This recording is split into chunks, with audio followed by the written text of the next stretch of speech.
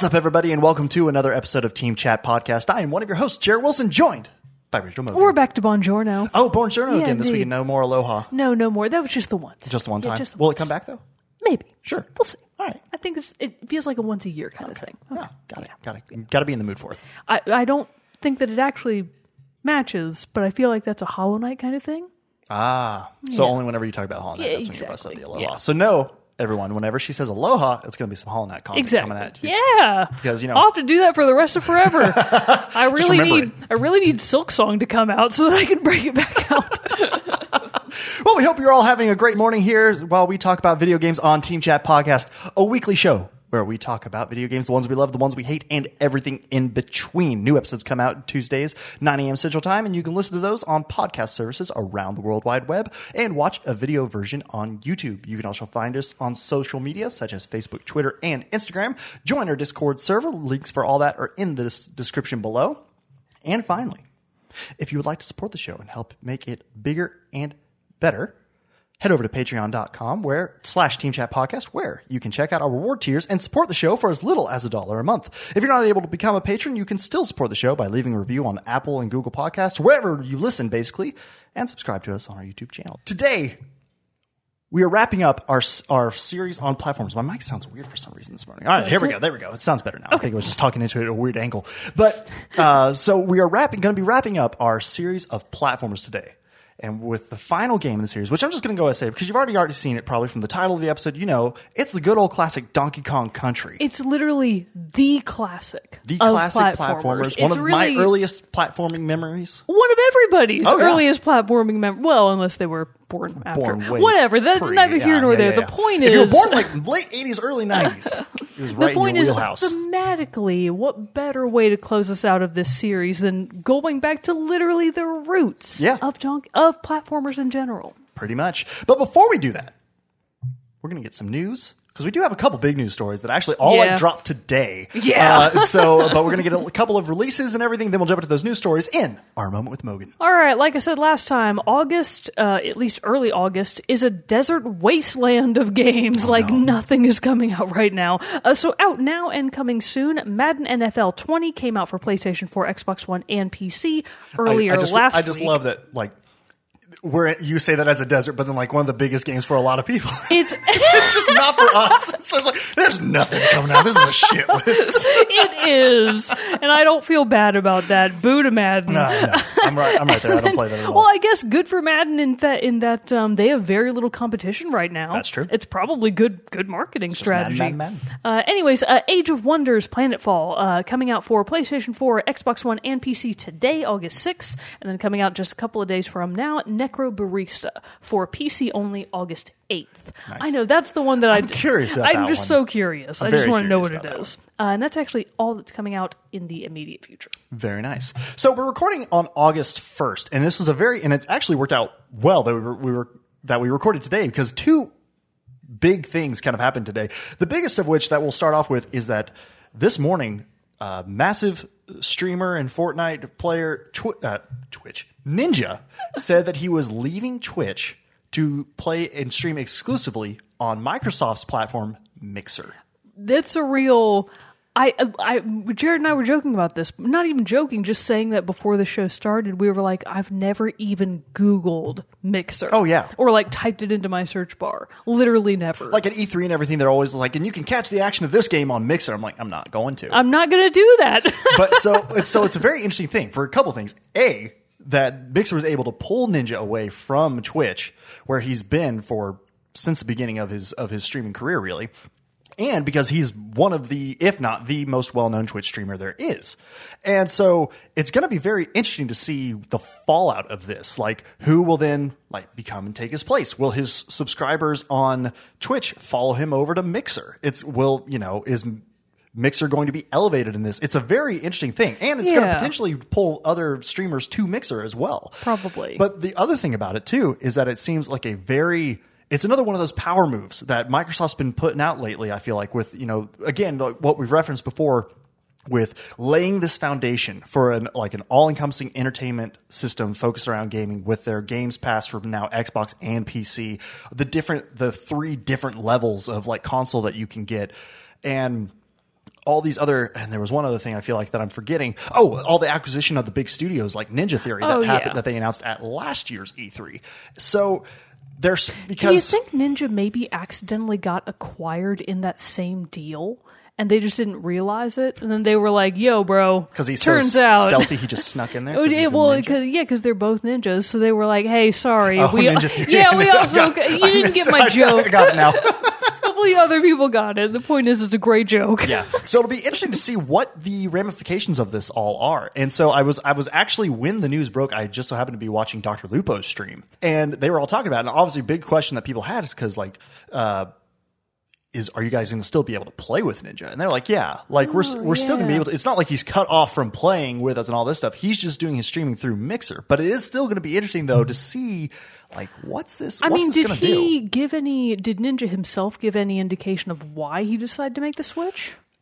I mean, in this video he put out and some other things he said he's like going back to his roots and like kind of like, basically it's like, it's kind of seemed like a fresh start kind of thing where it's like he's going to the smaller platform, which is what Twitch was, which is kind of like what Twitch was way back when, before it was so big. And so like, it's kind of like he's just moving himself there. I'm also sure it was a tremendously huge paycheck. So yeah, I wonder is that how it works? Do they like pay him to be on their platform? Oh, it's not necessarily them. I'm sure they had to pay him to to say that he's only going to stream on Mixer. Like that's a big thing. Like that exclusivity is a very big thing that they had to obviously nail down with him. But I think it's also just to try to attract bigger streamers, because if a huge chunk of Ninja's audience is leaving and like, well, I just did stuff on Twitch because I liked Ninja. Well, Ninja's over here now, so I'm not going to subscribe to all these other people over here. It's going to it's going to just cause a shift, I think. And so I think it's a very smart move on Mixer's part because, like you said, we never watched it. And I don't know if I still will. This is the most we've ever said the word Mixer before. Right. When we're not talking about our literal physical audio mixer. Exactly. So it's going to be, I'm pretty excited to see how this is all going to pan out. I think it's going to be a pretty big deal. Although I did see, and I hope it's still like recently in my feed, I should have saved it like a dumb. While you're looking for that, I will say that there's literally nothing that can happen right now in terms of Twitch, Mixer, doesn't matter, that will make me want to watch Ninja stream. No offense. He's just not the kind of streamer that I look for. Fortnite is not your game. That's not what it's going to be. It's not. Yeah, exactly. Okay, I'm going to have to like find this and like add this in later as a little addendum. But basically, it was somebody on Twitter, and I'm scrolling through my feed trying to see if I can find it. You fool. I know. I should have saved it. I'm a dum-dum. But basically, they're taking his comment of going back to his roots, because before he got into Fortnite, Ninja was a huge Halo streamer. Oh. So they're thinking it's a possible... going to be a tie-in for when Halo Infinite comes out, that they like have some kind of thing where he's going to, he might be returning to more Halo than Fortnite, but I will find this and I will add in a note to give credit to the person who actually thought of this, but I can't find it. Is it like a joke? Is it a meme? No, it's not a meme. It's just I'm just like I don't even know what you're getting at. No, somebody on Twitter, and I just wanted to like give them credit for saying it. Oh, that was their theory. Their theory. I see. Yeah. Sorry, so I'll find that and I'll update it and all that other stuff. So I was actually able to track down the original tweet that I saw, and it's from Kyle Stevenson on Twitter at KStevenson93, and he says, "Okay, hear me out. @Ninja says he's going back to his roots. He is now signed on to Mixer exclusively leading up to a new Xbox and a new Halo launch. His roots run deep with competitive Halo, thinking you will see a lot of Ninja and Halo in the near future." So, again, that was from KStevenson93 on Twitter. The other big news is that today, also on August 1st, Call of Duty revealed the gameplay for their multiplayer. And I gotta say, it looks sick. Now, which of the Call of Duty's Modern Warfares is this? So this is Modern Warfare, and it's basically it's a reboot of the first Modern Warfare that came out in 2007, 8, and so. But basically, so it's not like it's not a remake where in the terms of they're not like just taking the same thing, updating the graphics and saying, here you go, which they already did because they released Modern Warfare Remastered a few years ago. But this is a it's the Tomb Raider effect. It's basically that. It's like they're keeping the same character of like Captain Price. He was in the old one. He's going to be in this one as well. But it's just basically a big reimagining and what they called it in the live stream, a love letter to Call of Duty, where it's like it takes all these things of the older things, incorporates some new things, and just to repackage it all into a new thing that's like a new fresh start. It's Infinity Ward again, who did the original one, and so the gameplay of it just looks really fun. And I know, like, I was talking with a buddy of mine, and we were like, okay, we got burned though on Call of Duty Black Ops 4. Like that game, it felt like once you did the initial thing, you bought the game, but then it's just like there were DLC packs you had to buy. Then, not to mention in the Battle Royale mode, there were just microtransaction after microtransaction, and it was just very difficult to feel like you really. Who put out Black Ops 4? Treyarch. Who's the publisher though? Activision. It's because Call of Duty games cycle between 3 studios: Okay. Sledgehammer, Treyarch, and Infinity Ward. Gotcha. And so it's Infinity Ward's turn again. And that's why they're rolling back to Modern Warfare. But it just had it. You can go look it all up on Twitch. They had this huge event where they had tons of the big, massive streamers out there, like Courage JD, Shroud, and some other big names, and they just were all playing in this massive thing to show off all the different modes and everything. And it was really cool to see all this stuff. And they talked about like how they're getting away from how the maps in like Black Ops 4 and some other recent Call of Duty games felt more like arena maps, like almost set up more for like an esports kind of thing. Whereas this one's, they're going more to like realistic environment feels of like the older Modern Warfare games, different things like that. They revealed that there's going to be night vision gameplay, where it's not just like you put on night vision and everything's the same. No, it's like it removes your HUD completely. You don't have crosshairs. You don't even get like kill feed. Okay, that's pretty cool. And it's the kind of thing where like if you aim down your sights, it activates an infrared laser. Well, everybody else wearing night vision goggles can see that laser. Oh. So it creates a totally different like style of play. Which I wish they really would do cool. that kind of mode, but in like a just for funsies flashlight tag mode, where you just have to like get each other, like laser tag, basically. Yeah. Oh my gosh, that would be cool. Who's in charge of this one? Infinity Ward. Infinity Ward. I have ideas. Get in touch. So they revealed that, which they also then revealed like their collector's edition. They're calling it the Dark Edition, but it comes with a working set of night vision goggles. That's pretty great. How much is that one? I haven't looked, but I'm sure it's got to be like $200+. I mean, those can't be cheap. What if they actually are? What if they're like really cheap and you they can just get them fall at apart Walmart for immediately? like $40? That would be really crazy.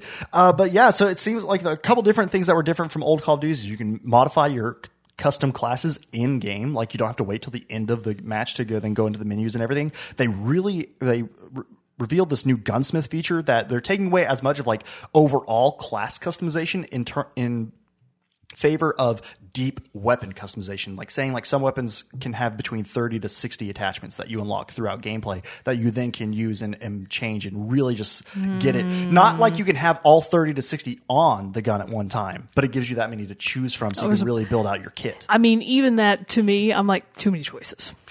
Yeah. I'm sure for the big like weapons buff, that's probably amazing. Right. But like when I hear that, I'm like, boo. I mean, for me too, like I never really dug that deep. I mostly just like, I like this gun. I'm going to use it. So, but I mean, still, I'm curious enough to dig around in it Whichever and see one what is a goes on. shotgun, that's the one I want. Just point and shoot. I'm a very it'll be fine. derivative player. But the one big thing though that I'm and there were a ton of different other little features and things like that to focus on, but the last one that I wanted to leave it with is that they said there's going to be no season, or actually two more things. No season pass. DLC, maps, all that stuff they say are going to be free. Oh. Now, will that translate over into no microtransactions? Will microtransactions only be for Cosmetics. Thank you. Cosmetics. That's kind of yet to be seen as well. But that is nice, though. And what they talked about in the live stream, the developer said, is that they really felt like with all the DLC and all these different things, because you'd start running into, well, this player has it, this one doesn't. And so it sort of started sectioning off the Call of Duty player base. And so now they're doing this where like everybody just has the same thing. Everybody plays on the same thing. I think that's for the kind of online game that Call of Duty typically is, it's not really a story-driven single-player game. Right. Multiplayer is where Call of Duty lives. That's a smart move. Yes, I agree. And following up on that, it's going to be cross-platform. Cross-platform between what? Consoles and PC. Like all consoles. Xbox, PS4, and PC can all play together. Sony and that's what they were agreed doing. to that. That's what they were doing on the live stream. So That's it works. pretty crazy. Yeah. I'm not surprised that you can do PC to Xbox because obviously that's both Microsoft. Right. But the fact that Sony actually got in on that, that's surprising to me. Yeah, very much so. But like also there's the early beta coming in early September, I think September 12th, but PS4 gets it a week early. So there might be some like give and take. Shafty. So we'll see. But still, it's pretty interesting stuff to see. I'm really excited about it. I still have my reservations, but from what they've shown, the multiplayer side of it looks really good. So I'm excited for that. But I think it's time to move on to the main topic of the day, which is, like I said, Donkey Kong Country, the final installment in this edition of our series on platformers. I know we'll come back. We're not like Xing off platformers for forever. Just now, when we've been focusing on them, I should have written down like all the episodes that we had so we could like say, hey, if you enjoyed this one, go back and listen to it. But Yeah, I'll do that on social Thanks media. for Don't nothing, worry. Jared. You know, great ideas can't just come at a moment. And the moment hit right now. So Well- I'll do it later. We'll get a visit from future Jared. There we go. Everybody loves that guy. So anyway, Donkey Kong Country came out in 1994 developed by Rare and published by Nintendo for the Super Nintendo Entertainment System, or the SNES. The SNES. SNES. And if you say SNES, you are dumb. It's the SNES. I've had to train myself to say SNES so I would no longer receive heckles from Yeah, good. Because I would still heckle you. It was directed by Tim and Chris Stamper, the founders of Rare. And the music, because the music of Donkey Kong Country is so iconic, It's amazing. it was composed by none other than David Wise with Evelyn Fisher and Robin Beanland. You might know David Wise from his most popular game of all time, Snake Pass. That we talked about in our other installment of the platformer series. Yeah, we had some accidental crossover there, and it's all for the better. Yeah, absolutely. But Donkey Kong Country, and why I wanted to talk about this one as the last installment for this one, is just because it's the one that holds probably the most nostalgia for me. Then probably the one that would come closest would be like Civilization, the series, or which I've gotten back into, by the way, and it's got its hooks in deep, and maybe like. Yeah, I'd say that's probably it. Like of ones that I just remember playing, or Dark Forces, I guess, Star Wars Dark Forces. But still, this one is like one of the first platformers I remember playing. It's the one I remember playing the most. Like I by far played Donkey Kong Country way more than I played Mario. Oh, yeah. And so it's just one that it holds a special place in my heart, and I wanted to talk about it. And that's fair enough. I think a lot of gamers that grew up kind of in the same era would absolutely agree. Yeah. Donkey Kong Country is one of those games that people still obsess over. People like to collect the vintage cartridges, and it's something that still has iterations coming out even now with Donkey Kong Tropical Freeze, for example, which is also kind Great of, it really has gotten its claws in as like a modern classic, Tropical Freeze has. So clearly Donkey Kong is still going strong and not forgotten. Oh, yeah. And even, too, having played Donkey Kong Tropical Freeze recently, and then I actually found it on eBay, the original Donkey Kong Country for SNES, and so playing the two again, and like seeing Donkey Kong Country Tropical Freeze, I was like, oh my God, like it's flashy, like it's prettier, it's got upgraded graphics, obviously, but like, and new different enemies and some different things with how they handle bosses and other stuff like that. Just, obviously probably due to more technological advancement in video game development, but still it's like, damn, it's the same game, They basically but like just not kept... in spirit, not Yeah. like you're so like, oh, I've done this before. No, they kept the core of Right. what really made Donkey Kong Country, and they just updated it for modern times and made it bigger and better. Which, in an age, I feel like to take, for example, Call of Duty, like it's yearly, it comes out and it changes and they do all these different things. And there have been really bad ones and there have been good ones. There have been really good ones and there have been just average ones. But it's really interesting though with Donkey Kong, just how much the spirit of the game has stayed consistent across them all.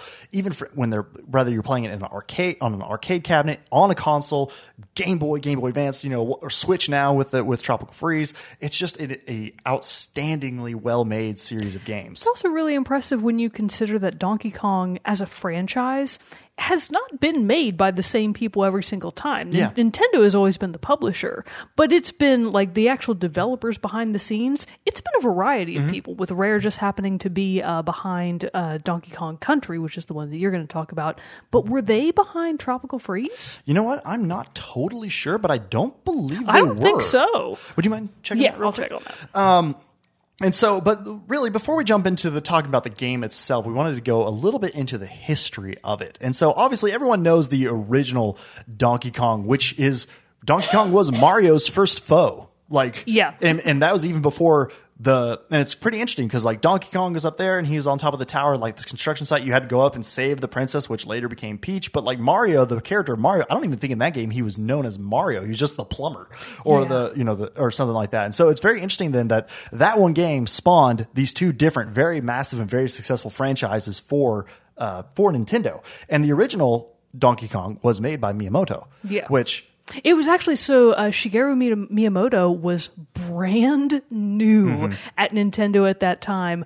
Donkey Kong was the first video game he ever even attempted to make. Which is incredible. And like he did it. I mean, he's a master of the craft, so that's not a surprise. He wasn't really the developer. He was more like the person that said, okay, this is my vision. This is what I want. But it was his first ever game. Yeah. And it's like, wow, way to knock it out of the park on try number 1. Quick aside, Tropical Freeze was developed by Retro Studios. That's it. Okay. Famed for the Metroid series. Yeah. So even then, rare to retro, and yet there's still what you would say is like a very strong line of keeping that core. I think that in and of itself is really impressive. Oh yeah, absolutely. No doubt. And so, but the big thing though, and after, they came out the original Donkey Kong, there were a few more arcade versions of it that came out. But then in the early 90s is when the console war, which actually I would really recommend. Do I have it? Ooh, I do. It's a long read. Way to have it backwards on camera. I know. I was showing how thick it was. Oh, okay. But it's Console Wars by Blake J. Harris.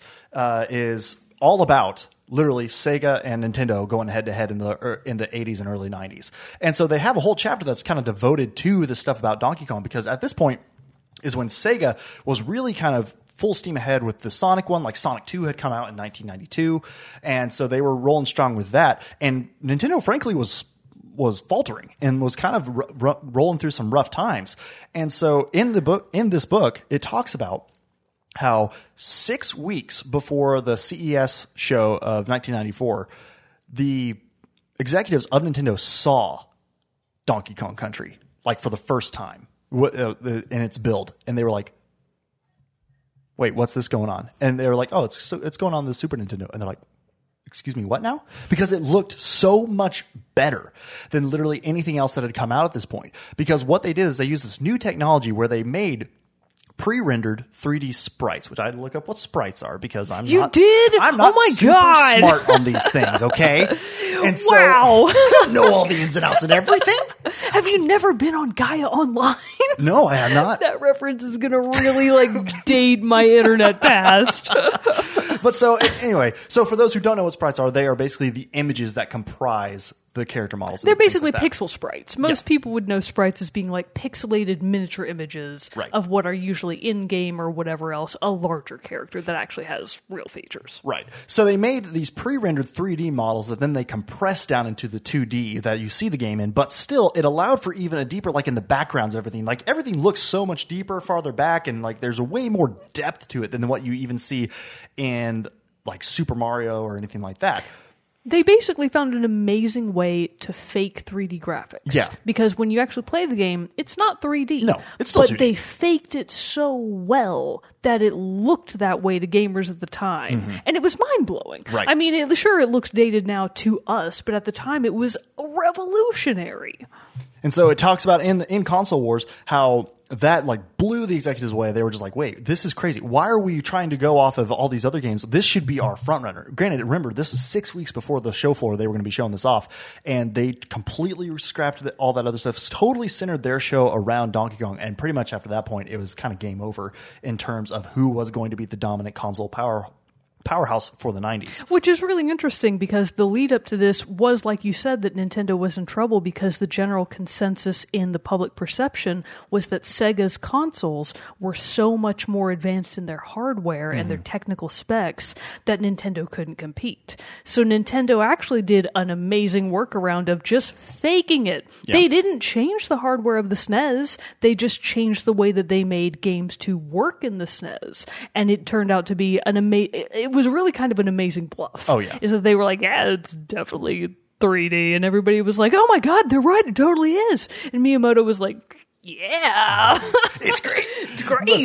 So anyway, so that's kind of like the big background and history of it. And so it really just is what propelled Nintendo forward into the greatness of what it is today. And then also, not discounting the contributions of Mario and everything, but it helped it get over its slump, basically. And so Donkey Kong 64, like what Mogan was saying, kind of also set the standard for what platformers would become. I actually have a really nice quote about this, if you don't Go mind. ahead. So this comes from an article that I think I pulled from Gama Sutra, The Secret History of Donkey Kong. It really closes out the article with... where are my eyes going here? Donkey Kong and its sequel had effectively given birth to a new genre of side-view jumping games with countless imitators, some clever and some blatant, appearing in America, Japan, and Europe in arcades, on consoles, and on home computers. By 1983, folks in the West started calling these, air quotes, platform games, which really just highlights that Donkey Kong is the original. I mean, you could probably parse it down even further than then, but in terms of the public mindset, Donkey Kong was really the starting point of platform games as we now know them in the modern sense. Right. Because, I mean, even Mario games after that started changing to look more like Donkey Kong and stuff like that. So it really is a great base. And so that's why we thought this would be a great game to come around, to circle back around to kind of be the last one that we talked about. I mean, you might think that we would have started with it. You could have said that. You could have made that. But also for me, though, I knew I wanted to have a chance to play the game again, because I had actually beaten the game. I've beaten the game before several years ago. Many years ago. And I actually, when I beat it, didn't beat it on the SNES. Somehow a buddy that I met a long time ago, he gave me an emulator basically where I could play it in a ton of other SNES games on my computer, and that's where I play. And was that's it a where dolphin? I don't think so. Oh. It was. I don't remember what it was now. That was a long. It might have been. I don't remember. Yeah. But and so that's how I beat it. So I was like, okay, I need to play this again. I need to get my hands on the original, like how it's supposed to be before I talk about this again. And that's why I went out and found it, because, like I've said before, I didn't have a console. I didn't personally own a Super Nintendo. And everything. So I had to always just play it at friend's house, and it was my cousin who actually had it and where I played it the most. And so I have a really good knowledge of like the first 4 worlds, and it's the ones after that I'm like, I don't really know. And really, even then, it's like up to the minecart Carnage level, where you're the first one where you're in the minecarts going through. That was usually pretty much where it would stop when I would play it growing up, because I'm like, it's too hard, I don't know. And so, but it's just. It felt so great picking it up again, though, and just because it's one of those things, and a testament to how good it is, because as soon as I started playing the game again, it all comes back. It's amazing how like your muscle memory kicks back in, and you're like, yes, the smell of SNES games. I remembered where secrets were. Yeah, I right? remembered where how to like jump to like hit these certain amount of enemies in sequential, or all without touching the ground. I just knew like, oh, I better be ready. Somebody's going to come at me right at this point, and they'd be like, boom, there it is. And I'm like, I knew about you. Then when I got into the later worlds and everything, I was like, oh, shit. I don't remember any of this. And so it's one of those two that it's a very hard game. Like, let's make no mistake about that, because they really, really worked to make it one, again, where timing, as with other platformers, is very important in the game. When you jump, like knowing when to do like a run to do a jump, when to use Diddy or Donkey Kong, because you can switch in between the characters as you're playing, and what situations each one are going to be better in, because like Donkey Kong, he's stronger, but he's also slower and can't jump as far. Diddy, he's weaker, like he can't take out some of the bigger enemies, but he can run real fast and he can jump real far. And honestly, I use him 75% of the time, because I love Diddy Kong. This actually blew my mind, because I always thought that this was definitely not the case. I did not know that Donkey Kong Jr. and Diddy Kong weren't like father and son. Oh yeah. I just always assumed, I was like, yeah, they're related. To find out that they are just like biffles, like BFFs.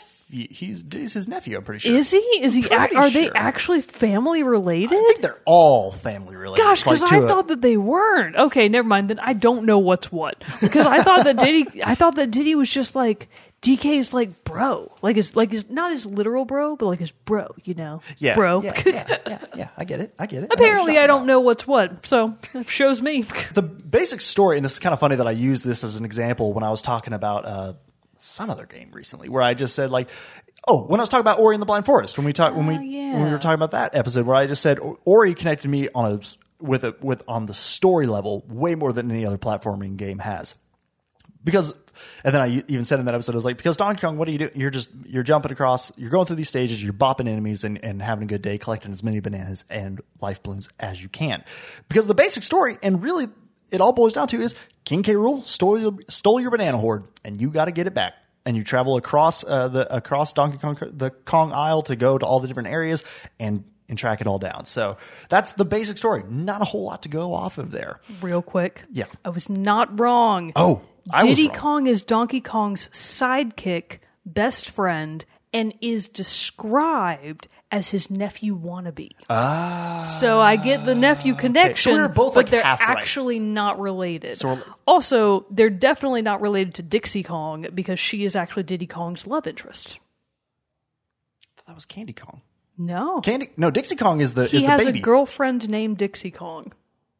Wait, Diddy or Donkey? Diddy. Oh, okay. No, yes. Okay, so Okay. Dixie is Diddy's. Okay, got it. There we go. Yeah, because in Donkey Kong Country 2, it's Dixie and Diddy. Yes. Are the main characters of that one. But so it's very, I mean, as far as like, you've all probably played this game, you know this game and everything. So I haven't. Oh, you haven't really played Nope. this one? Really? I've never played a Donkey Kong game, period. Wow. Okay. Well, we need to change that because this is Right. That's quite a tick against my Nintendo creds. I mean, you have so many bigger ticks on that. That's fine. It all evens out in the eventually. But it's just like, but still. So it's you play through. This is the thing about it. There are 40 stages. 40? Yeah. That's actually, for Donkey Kong Country? Yeah. That's a big game for the time. Yeah. Each world there are. Where did I put the worlds? I made notes. Everybody. Actually, I wrote them out. So there's Congo large Jungle. print, I know. no I don't less. need this print this big. But Congo Jungle, Monkey Mines, Vine Valley, Gorilla Glacier, which that level sucks. That I world can see it sucks. on your giant notes. Croc Industries Inc., Chimp Caverns, and Gangplank Galleon, which is the boss level where you fight King K. Rool to get all the bananas. And in each one there's there's 33 actual stages and then 7 boss stages throughout the whole thing. And you just go. It's the typical fare. There are enemies jumping at you, and they come in all different shapes and sizes. Like there are fish for the aquatic ones. There's even like ones in the later aquatic levels where they're like spinning octopus that go through the thing and God. chase you, and all this other stuff. But the main ones are probably the more recognizable ones are the like crocodile style guys and everything.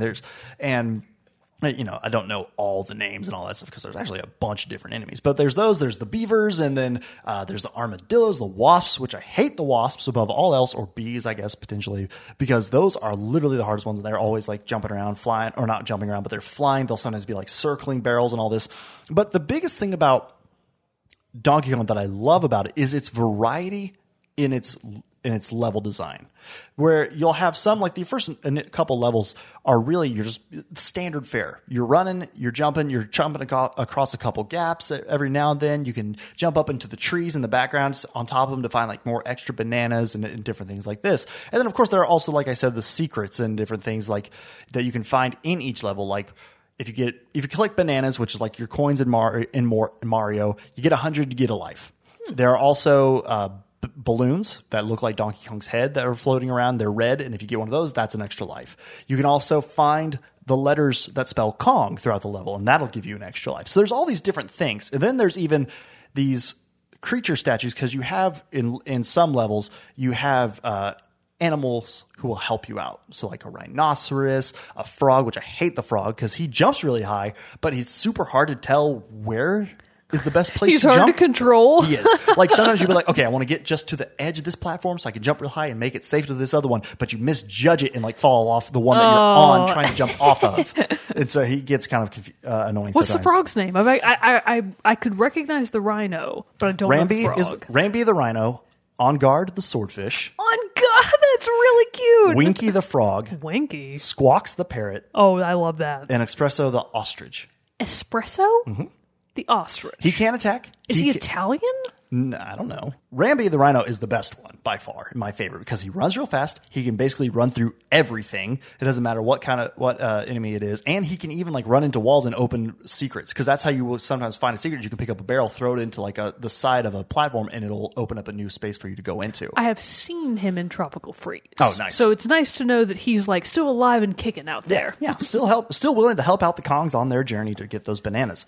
On Guard the swordfish, if you can find him in an aquatic level, God bless your soul, because he makes it so much Do easier. you just like grab onto his fin or something? No, you actually like sit on top of him. Yeah, Really? and you ride it. In But the then water? Yeah. Well, I mean, the Kongs have impressive lung capacity because they can swim across these things. They're not like Mario who needs to go to the surface every so often to get in fresh air bubbles. No.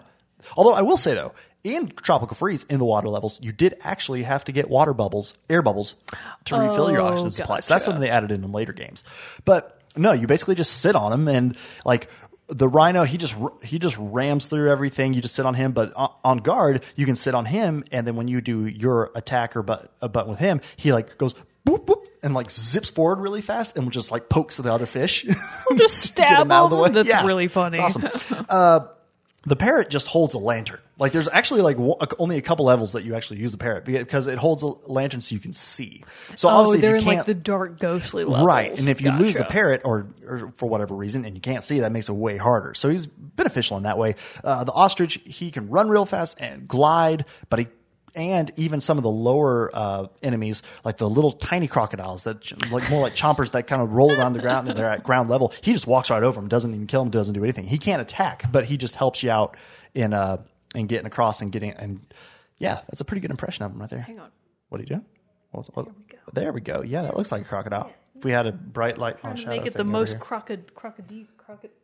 People aren't going to be able to see that on camera. Yeah, they're not going to be able to see it.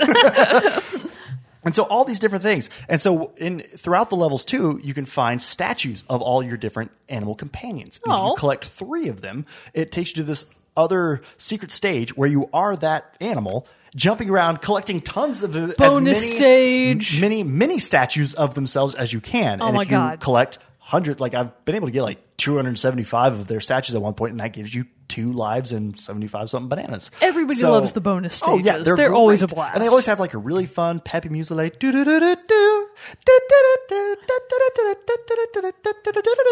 it's great. Love it.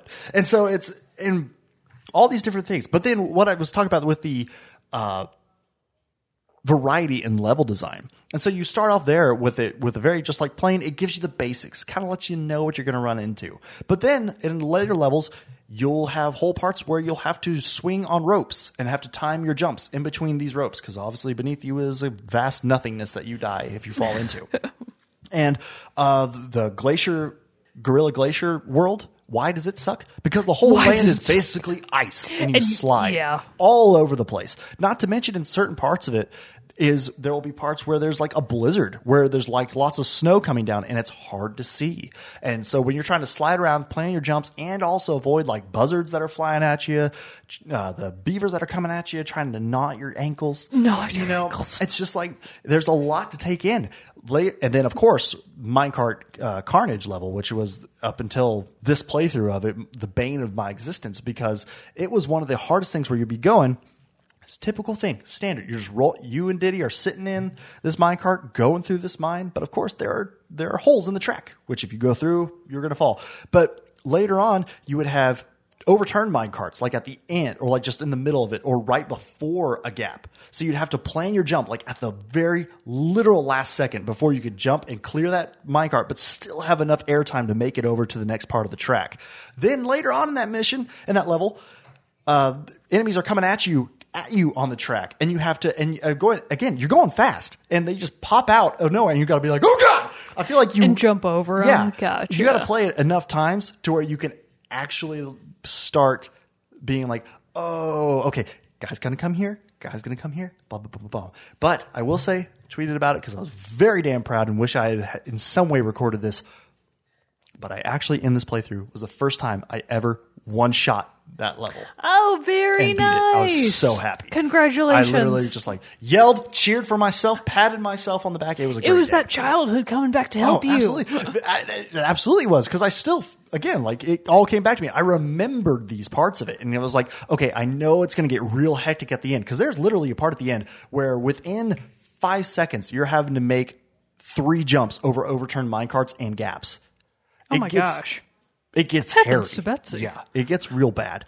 And so then they keep adding in other things. Like there will be some later on in the levels, there are these orangutans that roll barrels at you, like especially down hills, which they're in the glaciers. And so you're trying to go up a hill, sliding on ice, and jump over barrels to try to bop this orangutan fool, because if you go past him, joke's on you. You can't go past him because he turns around and throws them at you even if you go past him. Wow. What a dick. I know, right?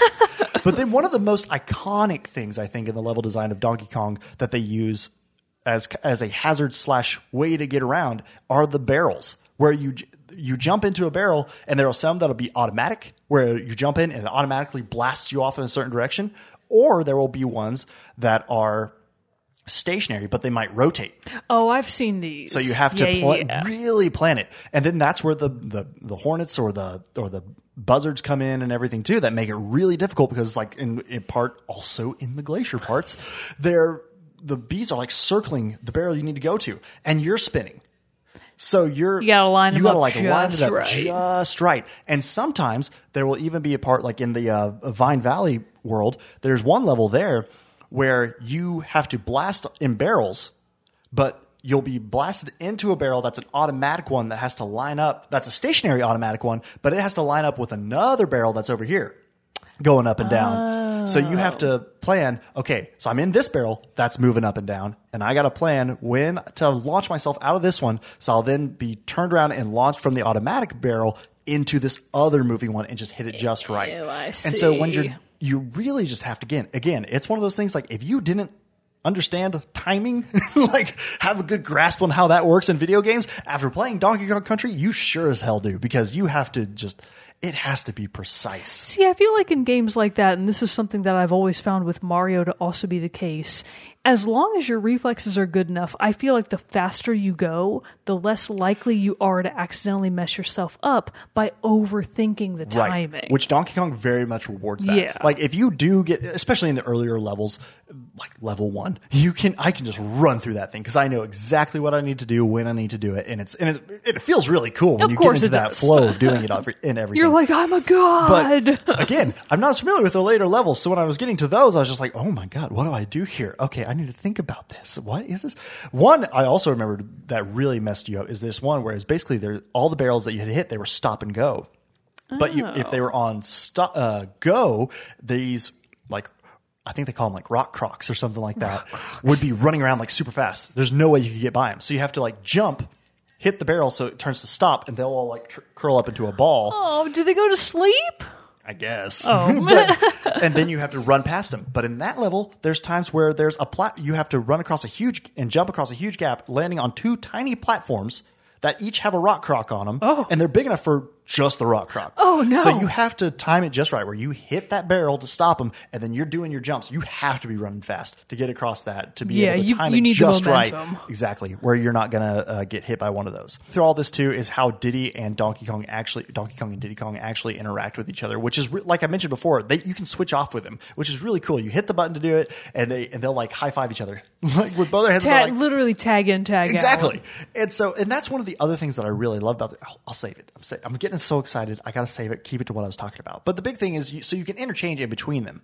And if the main one that you're using gets hurt by an enemy, so you're using Donkey Kong, he gets hit by one of the crocs or something, he'll run off, but then automatically transitions to Diddy. You have like a brief second of invincibility to collect yourself, but then you're automatically like that. And then you have to find these barrels labeled DK, and once you get close to them, if you're missing the other member, then they'll like be rocked back and forth, and you can hear them inside be like, like making noise like, come get me. And so it just makes for this, you kind of have like an extra chance kind of thing. Yeah, it's basically your backup life. Right. And so then it gives you can go through that, but then obviously after that, if you get damaged or fall, you lose life. And then, but though, even if you have both characters out and you miss a jump and fall into a gap, you're just dead. Right. You lose this thing. And so you traverse throughout these worlds, and throughout there, you'll come across 3 other different Kongs in there: Funky Kong, Cranky Kong, and Candy Kong. Funky Kong operates Funky's flights, and that's how you can fast travel basically around to the different stages and worlds. But you have to have obviously unlocked them before you can do that. Candy Kong is your save points. That's where you go, and that's where you can save your game. Which means after each level, does not guarantee you a save. You have to get You have to far actually enough. go to Candy Kong. Yes. Oh. And then Cranky Kong, you go to him and you talk to him. He'll give you tips, tricks, be like, hey, check out the top of the tree sometimes, youngster. They'll show you. There's some special stuff up there for you to get. But so that was another reason. Aside from all the ice and the slipping and the sliding and Gorilla Glacier, why does it suck? Because you have to go through 6 levels before you can get to Candy Kong's save point. Wow, that does suck.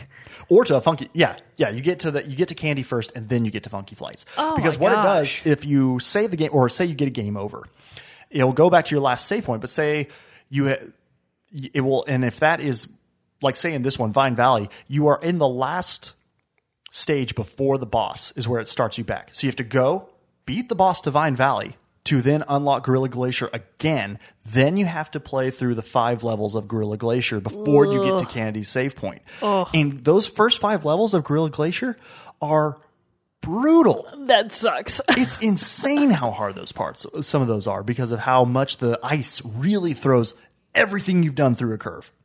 But again, a testament to the game's greatness. But then it's just a wonderful thing of jumping around. It's lighthearted. It's fun. Like I said, the music, which we're obviously featuring in our soundtrack spotlight, composed by David Wise, is one of the greatest soundtracks and I'm not well versed enough in music to be able to try to explain to you why it's so great. We would love to be able to. We just don't have the knowledge for it. Exactly. Building it as we go, but still just nowhere near to explain why it's so great. But it is great, and you should really check out, 8-Bit Music Theory on YouTube. Music Theory on they do YouTube. a great video breaking it down of why the ambient tracks of Donkey Kong, because there's a track called Aquatic Ambience, but it's like a beautiful, peaceful, melodic, but then also like the main theme is really great too. But then like the Gangplank Galleon, which is what we will be focusing on in our soundtrack spotlight, is just a really it's got some really like hardcore like drums and everything. But it starts off sounding really like piratey and everything. It is very piratey because like the name implies, you're on a ship. So King K. Rool's ship that way you're trying. And eventually, I think in later iterations of the game, doesn't King K. Rool actually come back as Captain K. Rool because he's like a pirate captain? I think in this one, he might actually still is he still be wearing. I think he wears the pirate hat. I think it's later on, like in Super Smash Brothers Ultimate, right now, where he has the crown and stuff like that. I don't think that was added until later. So he's always been a pirate. Yeah, what a scumbag. Pirate at heart. He just wants to steal your bananas. Although I don't necessarily feel like bananas would be that high on a crocodile's. Well, actually, you know what? Diet. Hot theory. Ooh. Hot take. Pirates are very prone to getting scurvy. What prevents scurvy? Bananas. Vitamin C. What are bananas jam-packed with? Vitamin C. Vitamin C. That's my official Good theory. Yeah. I like it. So, I don't know. The other things about it, like I said, just why, again, we've talked about why I like the game so much, but for those nostalgia factors, but I just love also too the character that it gives to the characters. Like before, you have take Mario for example, in the previous Mario games that you played, you just have Mario, and you're running around, but like the most that you see expression of Mario that Mario portrays is when he dies and he just kind of makes that like horrified face and then falls. Yeah. But this one incorporates so many other little things, and it actually started giving life to these characters. Like say when you complete a level, you just walk out the exit door of the level, or exit cavern. It kind of looks like you're going into a cave. But then when you get back to the level selection and showing the overall world and everything, when it goes back to that, Diddy and Donkey Kong will do like a dance, and it has like really happy, cheerful music. Say you get to one of the secrets and you don't wind up being able to do the objective of that secret stage. And if you're Donkey Kong, he like slams his fists on the ground and is like all so disappointed. Diddy will actually like throw his hat onto the ground and then stomp on it all mad and That's angry really and stuff. Funny. It's hilarious. But then also, if Diddy is like the one who takes down a boss, he will throw his hat up in the air, and every time he throws it up in the air and catches it, he looks at you and like winks and like everything. Just these little touches that up until this point, another thing that they introduced into platformers. I really don't know if there had been, and from my experience and everything, you didn't get that level of No.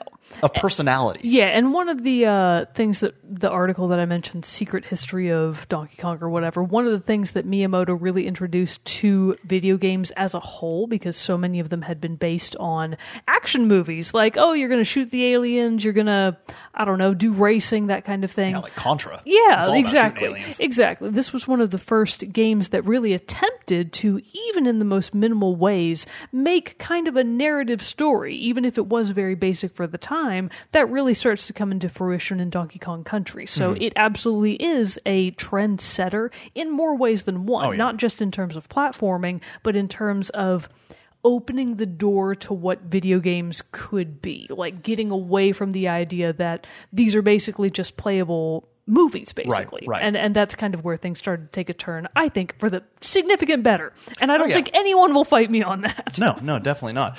And so, I mean, honestly, that really pretty much wraps up what I had on this game. Like, again, if it's an older one, so a lot of people, not Mogan, have played it, have played it before, so they're probably fairly familiar with it as well. So I don't feel like it's necessarily one that needs to be belabored too much, but it's just still, it sticks out. It really is just like a landmark game that came out in so many different ways. And as we played through these different platformers to talk about in this series, so like I did, oh crap, I can't remember them all. Katana Zero, Ori and the Blind Forest, Donkey Kong Country, and I'm forgetting my first one. Gosh, what was the first one? Ratchet and Clank. Yes. Thank you. And so, and all this, and as so playing all through different eras, and well, honestly, the other three were all fairly newer games, but it's still so interesting to see all the different ways that coming back to Donkey Kong now and kind of seeing like the influences. And it's been, so I feel like for me personally, doing this series and focusing on platformers has been very eye-opening to how much I actually do like them. As much as they may frustrate the ever-living crap out of me sometimes with different parts when you just hit that wall that you can't, for the life of you, get through. It's still, though, understanding all these different things and seeing all these different ways, and especially how the game, like Donkey Kong especially, one of the things I noticed in this playthrough, how much it kind of holds your hand without letting you know that it's holding your hand. In that it will use the bananas that you're supposed to collect as kind of like a signal of what's to come. Oh yeah, like they kind of visually lead you right. from one like point say to like the next. I think like one of the first clusters of bananas that you come across on the first level, they're in an arc. So it's to show you, hey, if you jump at this point, you're going to hit, your jump will carry you to hit all of these bananas. And I mean, that's something that you see in a lot of Nintendo games, especially like Mario, for example. Yeah. Mario, I know Yoshi, it's not they all follow that I know same it's not a style. thing that's specifically to Donkey Kong. This is the first time I like noticed it. Yeah. And so going through and going there, I was like, oh, that's really cool. That it doesn't be like, here's a manual and, oh yeah, if you jump at this part, here's how you do this. It like through the play of the game, it teaches you without having to show you a tutorial, which I think is a really cool way of how to introduce this learning curve into the games and get the players even more engaged and showing them what is possible about it. And so it's been a lot of fun talking about all these different platformers, and I know we'll circle back around to this because I know we spaced it out pretty far, because I think originally it was supposed to be one a month, and then we wound up doing a couple different other topics or other things came up, and so it wound up we also pushed just a little needed bit time more to play them. Exactly, that too. And so I really enjoyed doing this more of a focused look at a specific genre. We should definitely do that in the future. So, dear listeners, viewers, if you have a genre of game that you would like us to take on, that would be awesome to hear your suggestions, because we would love to do this in I like this more focused approach sometimes to specific things. For the love of God, keep it broad. we need a broad base to be able to choose from. But still, like this would be really fun to do a deep dive into a particular genre again, rather than just the random picking of games and everything Real-time like that. strategy. Oh my God. Life simulator games. I could go. First-person shooters. Third-person shooters. We might have to do real-time strategy. Oh God, that would be my struggle bus. When are we going to do the puzzle series, Jared? See, that would be my struggle bus. Yeah, that would be your struggle bus. At least we have the common ground of Portal. Yeah, that's true. We've talked about, we both played Portal. I got through Portal eventually. It took a while. Did you play Portal 2? I have not played Portal 2 yet. All right, we'll save that one for you. All right, so we're even now. I need to play Portal 2, one of your most favorite games of all time, and I need you to play Donkey Kong. Sure. One of my most favorite games of all time. I'll do it. So, there we go. Eventually. So, like I said, everyone, I hope you've enjoyed this deep dive into platformers. But before we go, we do have to do our soundtrack spotlight, which, as I said, we're focusing on music from Donkey Kong Country, composed by David Wise, Evelyn Fisher, and Robin Beanland. And the song we are going to feature is, I forgot it now. Gangplank Galleon. Yes, thank you. I said it a million times, Gangplank Galleon, because the piratey themes and the intense beat of that it's song. The final are boss fantastic. music. Yeah, it's the final boss. It's a great one. It's a great one to end on because that's where the game ends. So stick around after the close to listen to that. But until next time, everybody, I am one of your hosts, Jared Wilson, joined by Rachel Mogan. Adios. We'll see you all next time. Stick around for the song.